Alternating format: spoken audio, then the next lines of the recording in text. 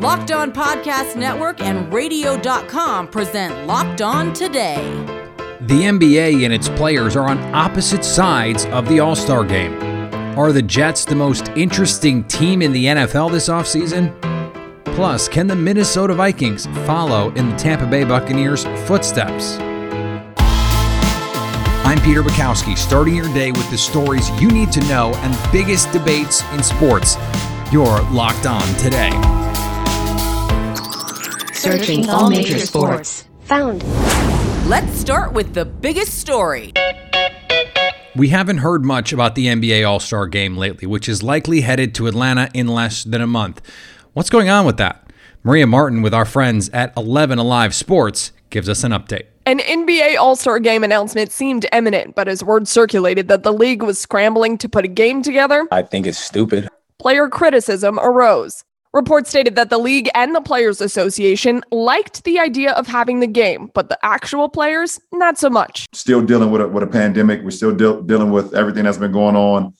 And we're going to bring the whole league into one city that's open. Obviously, you guys can see I'm not very happy about it. After LeBron's comments, no announcement, just murmurs of the league continuing to work out the details. The job for the union has been to try to make sure our players are healthy and safe. Chris Paul is the president of the NBA Players Association and advocated for an All-Star game, and he's still working to make that happen. Different situations, guys who've been playing a lot of games, who hadn't really had much of breaks. Guys look at that break as an opportunity to see their families.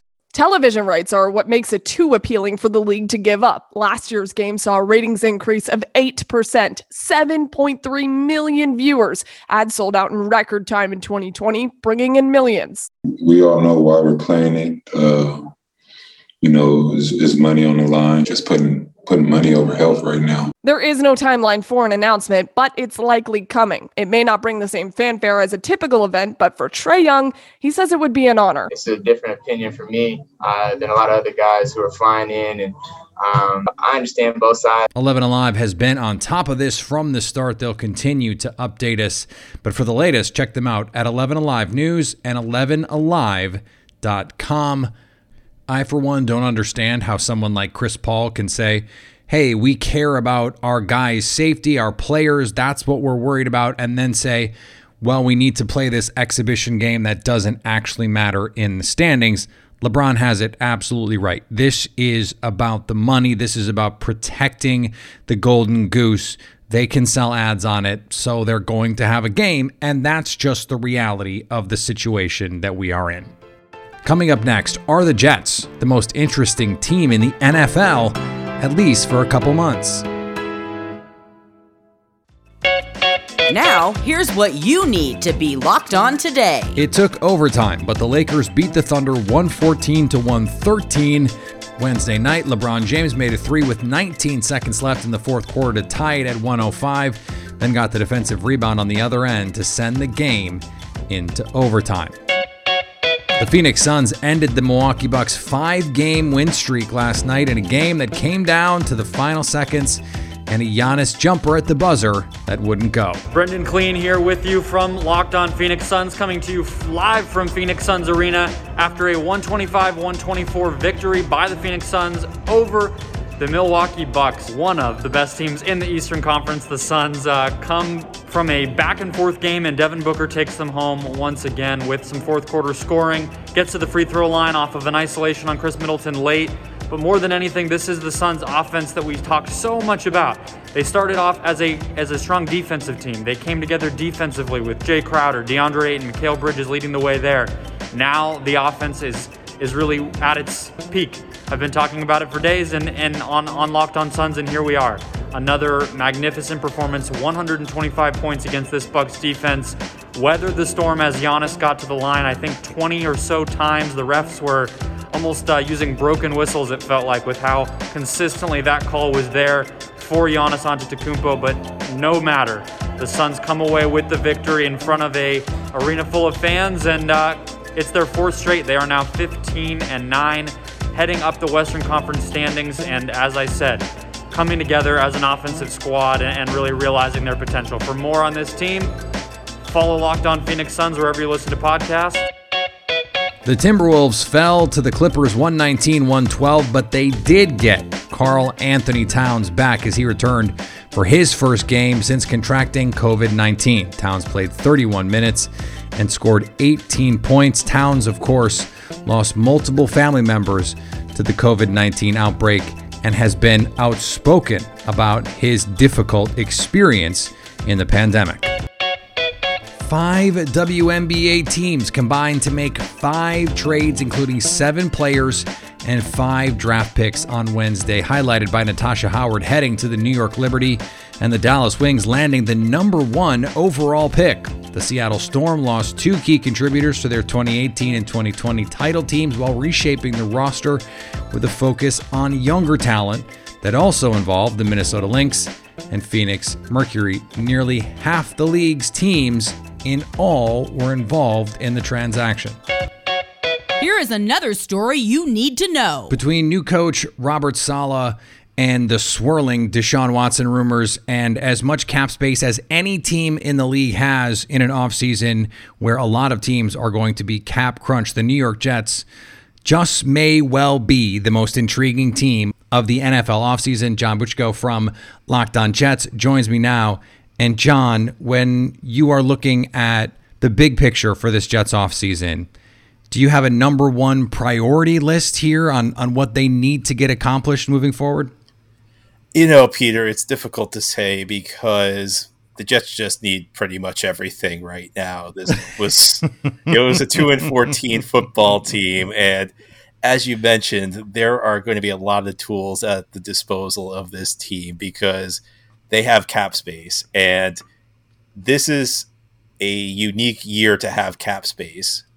Most years, the salary cap goes up in the NFL. So even if you are among the league leaders in cap space, everybody's got some money to spend. So you may be able to get certain free agents, but you have to pay a lot for them.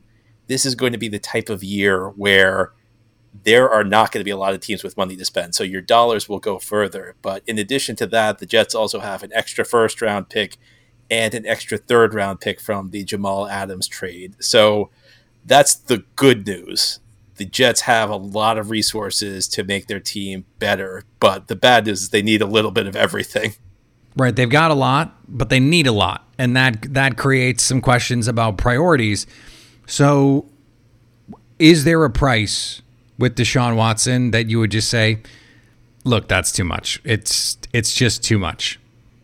You know, the way I look at it is I don't think that you would ever say 15 years from now, oh man, we shouldn't have given up that extra first round pick for Deshaun Watson. He's not right. Good. So I think it's more, what are you trying to accomplish? Because if you can figure out that either a Zach Wilson or a Justin Fields or, you know, maybe some other quarterback like a Trey Lance is going to be a franchise quarterback, that might be the quicker way to contention, because then you take the classic NFL strategy of getting the quarterback on the rookie deal and you have all these resources to build around them. With Watson, you're guaranteeing yourself stability, but he's going to come at the expense. First of all, he's going to take up a lot of the cap space that you've got. But second, he's going to take up a lot of the draft capital that you have.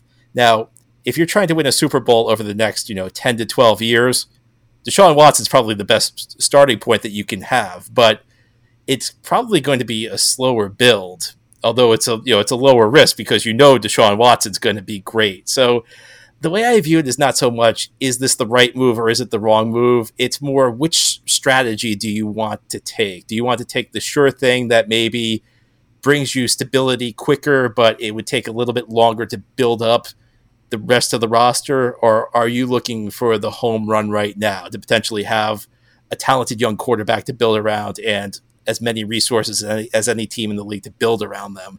It's not, I think it's more, which path do you want to take as much as it is this the right move? Is that the wrong move? The Tampa Bay Buccaneers went from out of the playoffs to into the Super Bowl. Can the Minnesota Vikings take the same kind of leap and break their seeming franchise curse? That's our cue of the day next. Agree or disagree? This is the cue of the day.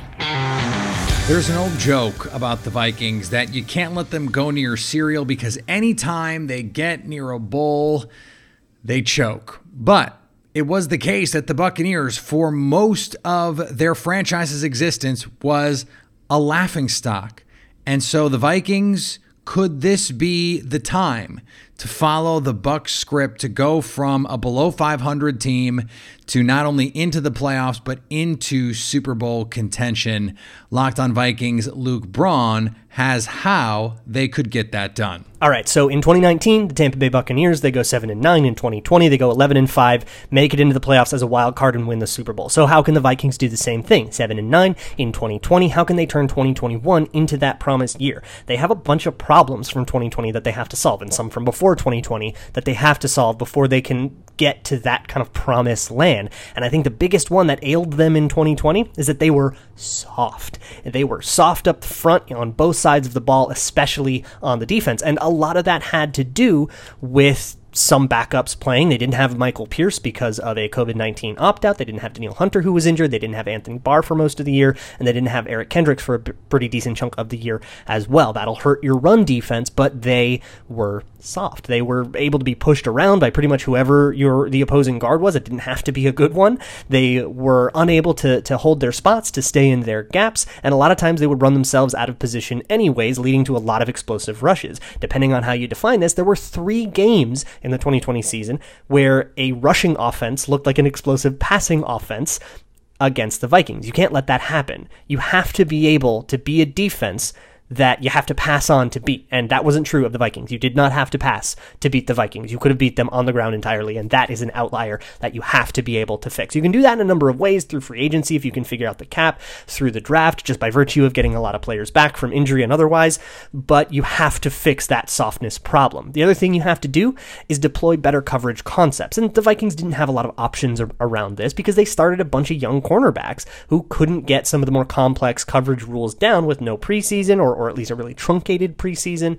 They were rookies getting used to the speed of the game. You saw that with Cameron Dantzler in 2020, who had an absolutely catastrophic first 6 games of his year. But then once the season kind of started to come around, he was able to do things like lock down Super Bowl winning wide receiver Mike Evans and had one of his better games against those Buccaneers. He locked down Robbie Anderson, and a whole bunch of players near the end of the season had a much better time. And Jeff Gladney also got better as the season went along. So you have to continue that and also be able to kind of trust those players a little bit more. You can ask them to do a little bit more man coverage, some more complex coverage rules that allow Mike Zimmer and his defense to come up with some more complex ways to counter the infinitely complex things that offenses are going to throw at them. And on the offensive side, though the offense was pretty good, you have to fix the offensive line. This is something that Vikings fans have been crowing about since like 2014, but there were 19 sacks, at least according to Pro Football Focus, that were only the fault of guards. You have to fix the guard situation. Dakota Dozier is not an acceptable starter, and a rookie left tackle in Ezra Cleveland playing at right guard is not acceptable either. You have to find a better strategy than that going into the 2021 season. What's interesting here is they could follow a lot of what the Bucs did last season if you hit on 1 or 2 draft picks. The Buccaneers, they add Tristan Wirfs in the first round. They add Antoine Winfield Jr., coincidentally, a former Vikings player's son, in the second round, and that catapults them further. Those are the missing pieces, so to speak, along with guys like Vita Vea, Devin White, Mike Evans, and first-round picks they've accumulated over a long period of losing. The Vikings haven't been picking in the top 10, in the top 15, but they have gotten some elite talent, guys like Justin Jefferson, and we saw last year, Jeff Gladney, Cam Dantzler. They are guys who played well for stretches last season. If you can get that year 2 leap out of some of these guys and then add a rookie or 2 in this draft, figure out the cap and get some of that stuff is not going to be easy to navigate. But the Vikings have been doing it the last few years under some difficult conditions.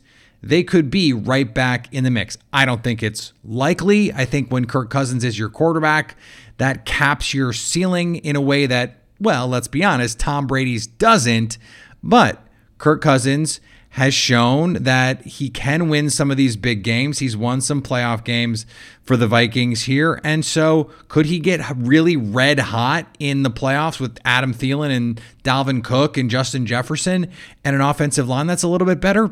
Yeah, I think he could.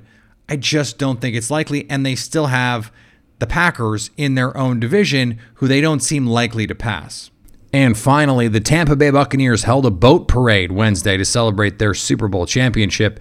At one point during the parade, Tom Brady was captured on video tossing the Lombardi Trophy from his boat across the water to where a shirtless Cameron Brate made the catch and brought wild cheers from fans and players. That was the best catch of my life, Brate said. Unbelievable. That was the best catch of my life. If I had dropped that, I think I would have had to retire. Just imagine if Tom Brady had missed the throw. I guess he's got plenty back home. He's got 6 spares, so he could have found a replacement, I think, there. Now that you've got the news, go make some money. Listen to Locked On Bets, download and subscribe wherever you get your podcasts. Coming up on Friday, can the Chargers do what the Bucs did and land themselves the Super Bowl in their home stadium, just like Tampa Bay? At least until tomorrow, stay locked on today.